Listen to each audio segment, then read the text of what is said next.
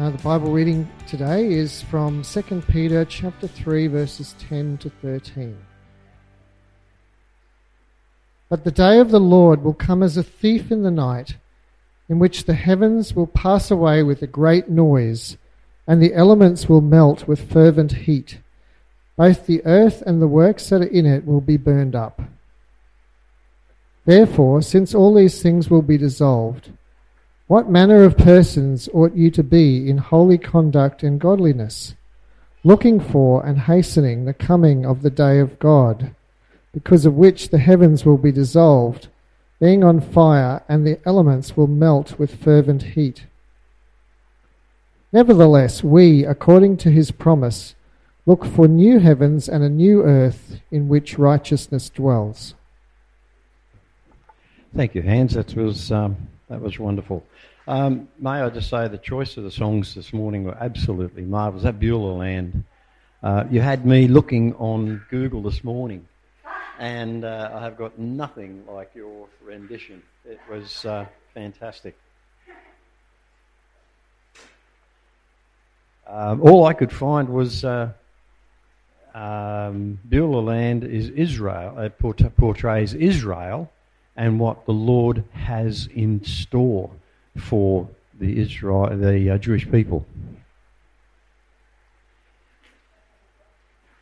Sorry? That's just like at home, throw it on the floor. No, I'm house trained. Good morning, everybody. It's absolutely wonderful to be here. I was quite blown away when Pastor Keith rang and asked if I would come and take the service today. Mind you, I was about third on the list, but never mind. Others kept dropping like flies and having their ankles operated on. But he set a pretty high standard. I've been over here for a few of Keith's sermons. Over here. Yes, I'm from the beach. However, I love coming to this church. It is just beautiful. And I love his style. He's just easygoing. And as he explained to me, as we were talking on the phone, he said that when something's placed on his heart, then he starts looking in the Bible for something to bring to you folk. And he's just got a fantastic method and way of bringing all his wisdom to you. And he's entrusted me with today's sermon. Not of his choosing, but I will say that most of you would know Bert Bunny, and I ran this past Bert, and he didn't hit me, so it must be pretty good. And there weren't many changes. Okay, but if I could just open in a word of prayer.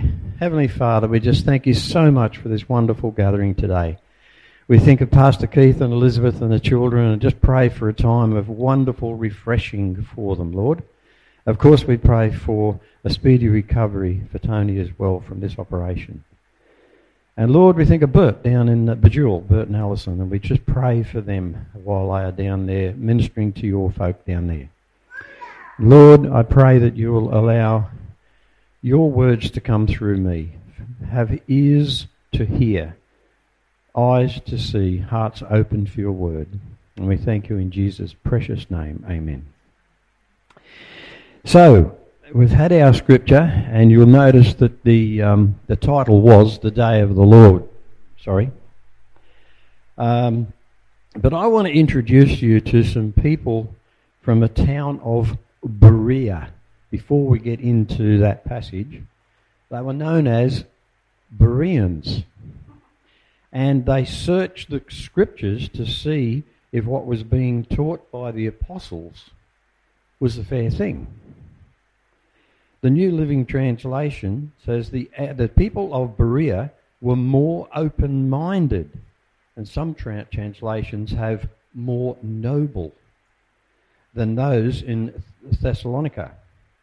They listened eagerly to Paul's message. They searched the scriptures day after day to see if Paul and Silas were teaching the truth.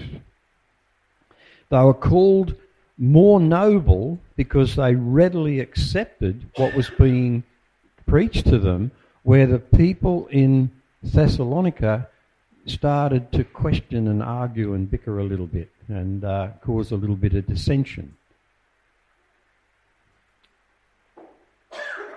But because they had studied the Old Testament, they could make sure what they heard from Paul and Silas was validated in the Old Testament. And today, we're reading what Paul wrote, so shouldn't we be as ready as those Bereans to study what is being said and to be sure we understand what we are reading? Just like the Bereans, we need to search the Scriptures and not rely on broadcasts. When we read the book of Revelation given to the Apostle John on the island of Patmos, we can know what's going to happen. And then when we see what is going on in the world that is being reported as news, we can say, that lines up with the Bible says. Daniel mentioned that, Ezekiel mentioned that, Matthew mentioned that. John, in the book of Revelation, mentioned that. Many of today's world headlines could have been written just by reading what was prophesied through the Bible thousands of years ago. We've got heaps of examples. The example of Israel being given their country back in 1948, when they were able to regain Jerusalem in 1967. There's talk of one world government. It's all in Revelation, if we care to look at global currency, and we can go on, but we won't bother because it's too depressing. But regarding prophecy, we're told in 1 Thessalonians 5:20 and 21, do not treat prophecies with contempt, but test them all. Hold on to what is good. In other words, be a Berean. Now, our Bible verse was the day of the Lord. And I won't bother reading it again because I can't do it as well as Hans. But it says that the day of the Lord will come as a thief in the night. That's one piece we need to think about for a moment. And that I'll skip a little bit down, and it says that the earth will pass away, the elements will melt with fervent heat. It says that we are to look for the day of the coming of God because the heavens will be dissolved. So we're going to look at what the verse says about the day of the Lord. We need to be aware that this is going to be bad news for non-Christians. When we see in the Bible the day of the Lord, we can read in Isaiah 13:6, scream in terror, for the day of the Lord has arrived, the time for the Almighty to destroy. Jesus will come back as it's been prophesied in the Bible. There'll be no warning. Nothing has to precede the coming of Jesus. However, we're told to be watchful. Just as a sentry on a watchtower would sound an alarm if he saw someone coming into the city, an enemy coming into the city, we're to be vigilant. In Mark 13:35 it says, therefore keep watch, because you do not know when the owner of the house will come back. And the owner is Jesus. Whether in the evening or at midnight or when the rooster crows or at dawn. That means as followers of Jesus, we have to look at the responsibility that comes with being a watchman. Now, I was here a few weeks ago and Pastor Keith was talking to us about the book of Habakkuk. And he mentioned the watchtower then, and I'm sure you'll remember that.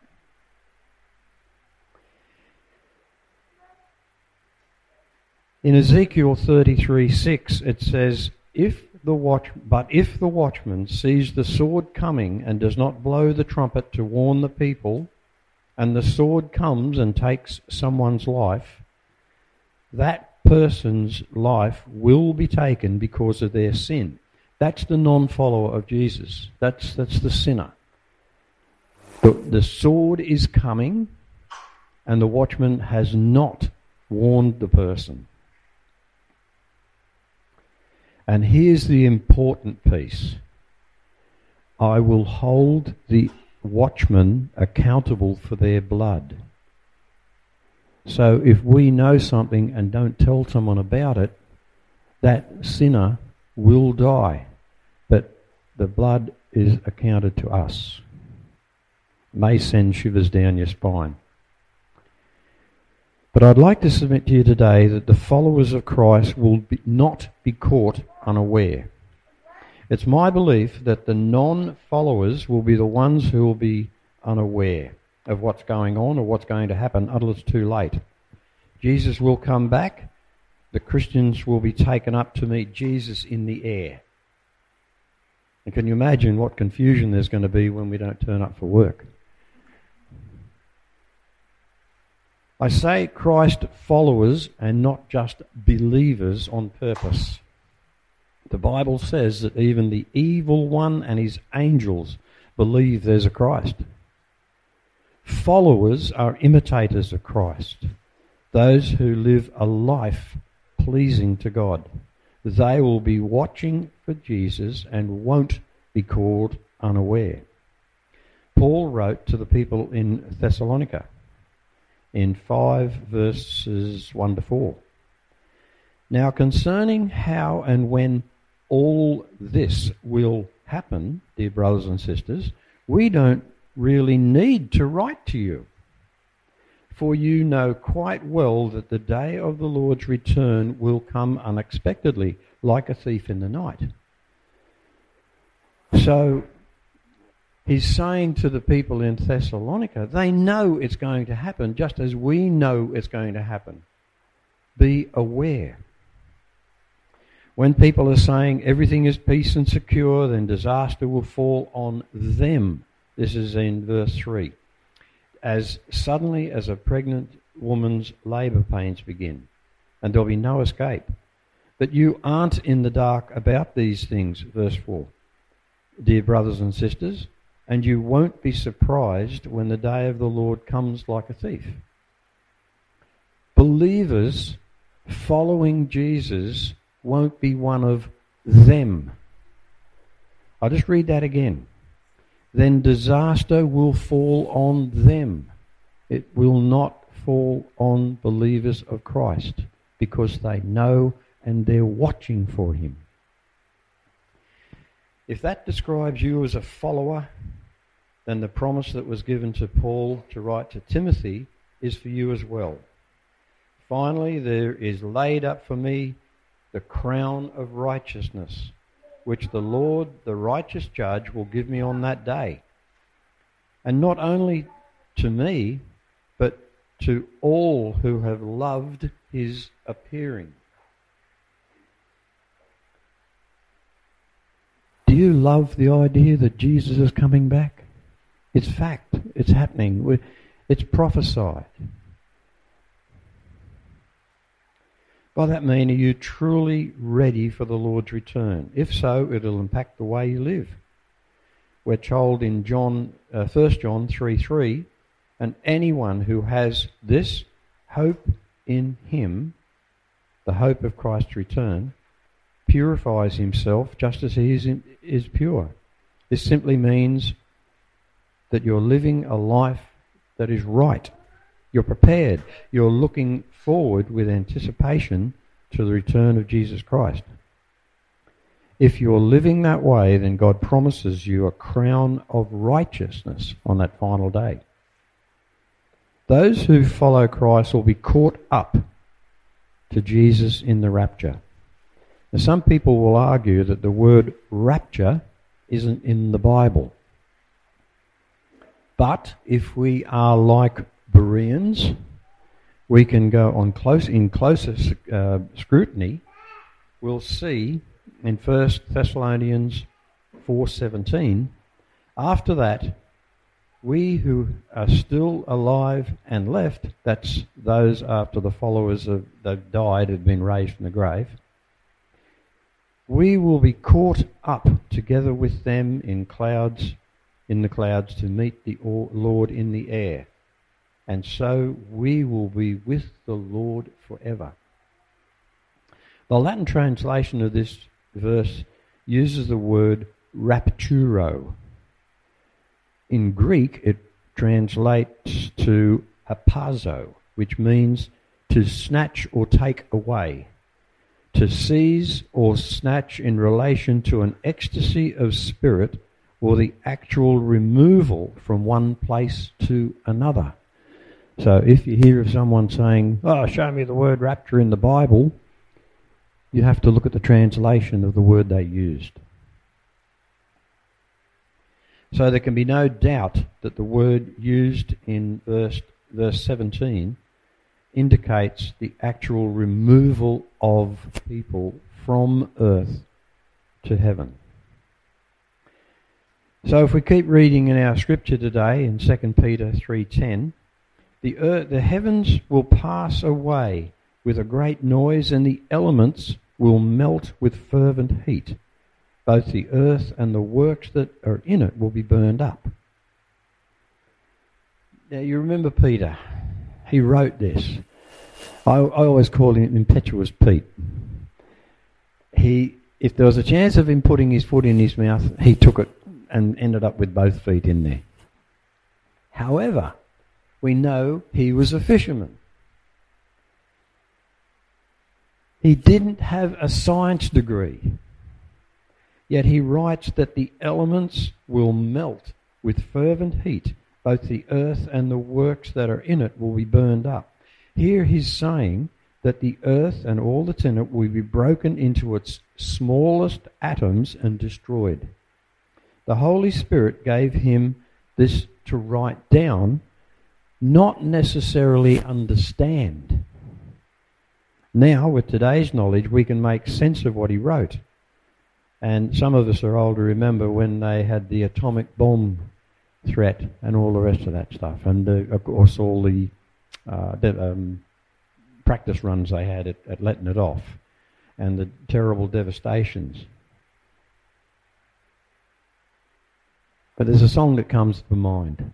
Don't worry, be happy. You won't be here. Followers of Christ will have already been raptured. And verse 11 goes on, therefore, since all these things will be dissolved, what manner of persons ought you to be in holy conduct and godliness? There is an instruction as to how followers of Christ are to live. What kind of people ought you to be? This can be translated into what kind of people are you to be, or must you be, in holy conduct and godliness.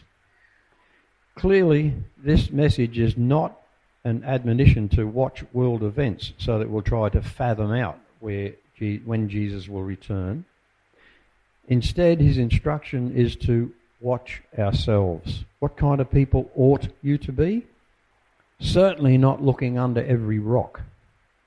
This would suggest Paul is talking about being vigilant about our own spiritual state, as well as being circumspect and spiritually awake as we get on with life.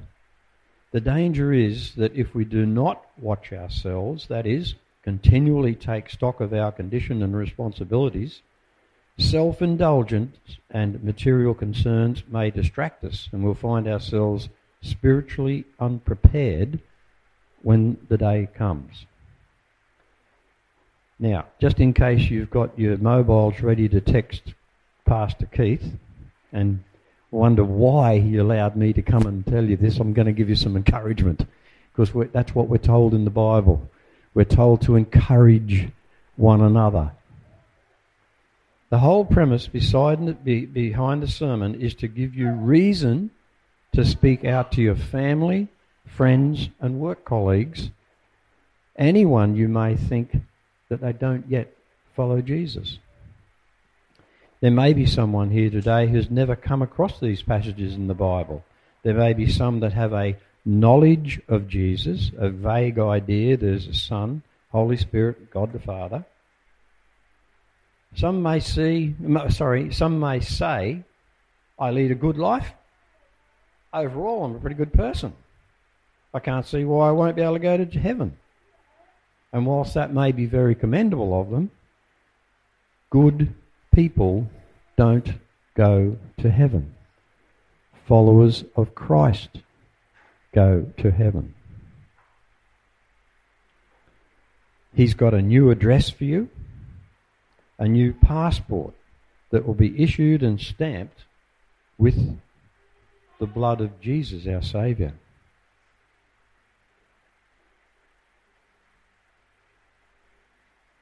Another song came to mind, and Lynn mentioned the Psalm 95, and it says that God has the world in his hands. And some of us tune out, you're too young.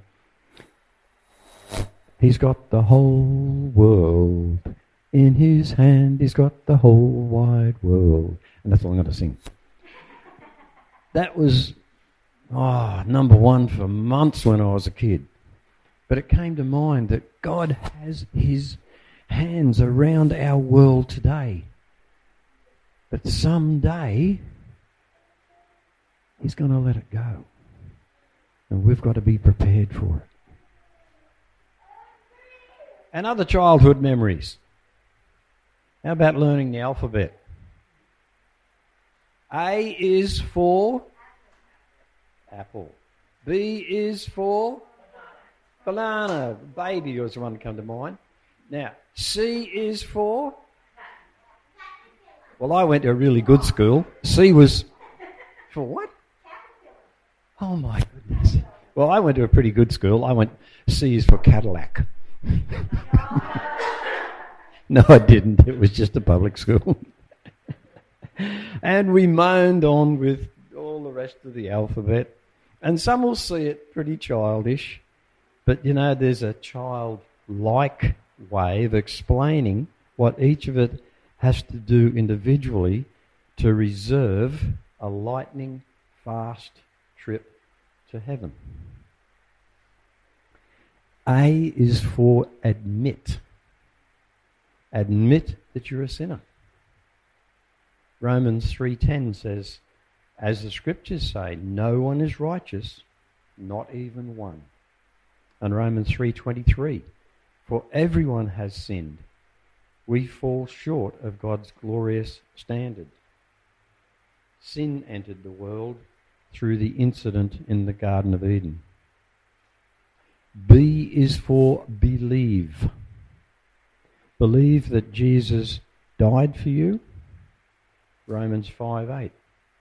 But God showed his great love for us by sending Christ to die for us while we were still sinners. And Romans 6:23.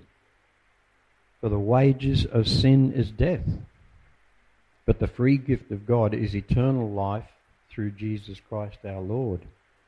We have to truly accept that Jesus died, was placed in a tomb, but he rose from that grave. C is for confess, or call, if you like. Call out to him. Confess to him that you believe in him. Romans 10:9. If you openly declare that Jesus is Lord and believe in your heart that God raised him from the dead, you will be saved. Romans 10:13. For everyone who calls on the name of the Lord will be saved. There is absolutely no way we can save ourselves. D. We only go to D. Okay, we're not going through the whole alphabet. D is for decision. Now, it's no good, the first three. Admit, believe, and confess. You must make a decision. And the decision is to repent, to turn from your sinful life. Acts 3:19 says, "Now repent of your sins and turn to God, so that your sins may be wiped away." When you come to the New Testament, that word is metanoia. The Greek word for repent is metanoia. It literally means to change the mind. Repentance fundamentally means to change your mind about something. It has to do with the way you think about something. You've been thinking one way, but now you think the opposite. That's repentance, changing of the mind. If you've done this previously, that's absolutely wonderful. If you've never had the opportunity to receive this precious gift, then today's the day. Now is the time to do something about it. I'd like to read a little bit of, I'm not sure it's a poem, I'm not sure what it is, and I have no one to give credit to, but it came to us through, you'll know, Helen and I run lead a group for seniors called SALT, Senior Adults Living Triumphantly. And one young lady of about 81 came up with this, and I'd love to read it to you. "I look at the mountain. It's too hard, Lord, I said. I cannot climb. Take my hand, he whispered. I will be your strength. I saw the road. Oh, it's too long, Lord, I said. So rough and long. Take my love, he answered. I will guard your feet. I looked at the sky. The sun is gone, I said. It's already growing dark. Take the lantern of my word, he whispered. That will be light enough. We climbed. The road was narrow and steep, but the way was bright. And then when the thorns reached out, they found his hands before they found mine. And when the path grew rough, I knew it was his love that kept my feet from stumbling. Then I grew very tired. I can go no further, Lord, I said. He answered, Night is gone. Look up, my child. I looked, and it was dawn. Green valleys stretched below. I can go on alone now, I said. It was then I saw the marks. Lord, thou art wounded. Thy hands are bleeding, thy feet bruised. Was it for me? He whispered, I did it gladly. And then I fell at his feet. Lord, lead me on, I cried. No road too long, no valley too deep, if thou art with me. We walked together and will forever.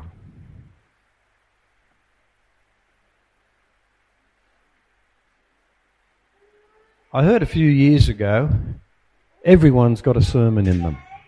And that sermon could be your testimony. And mine's very, very short.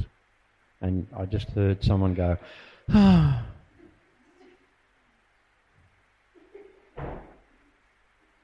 I decided to follow the Lord. And I guess I approached the whole idea as fire insurance. I looked at the alternative.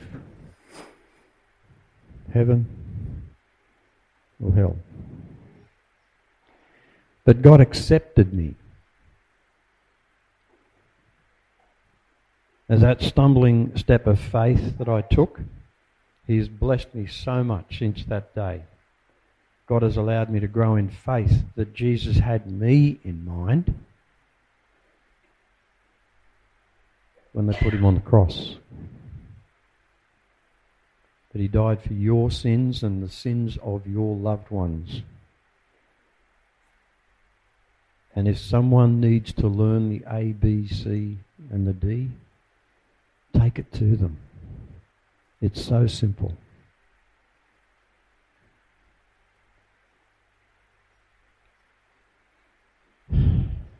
Lord, thank you so much for what you've done, what you're going to do, what you've promised us. The world wants to pull us this way and that way. The world wants to fit us into a mould, but Lord, you made us perfectly. Psalm 139 says, you knew me before I was born.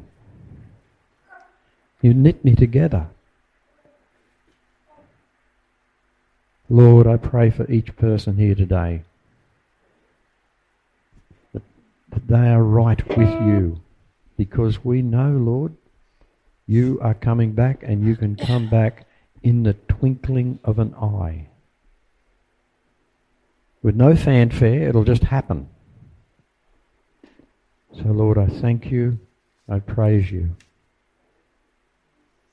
And Lord, we want to end our worship with the most wonderful hymn, Because He Lives. Thank you, Lord.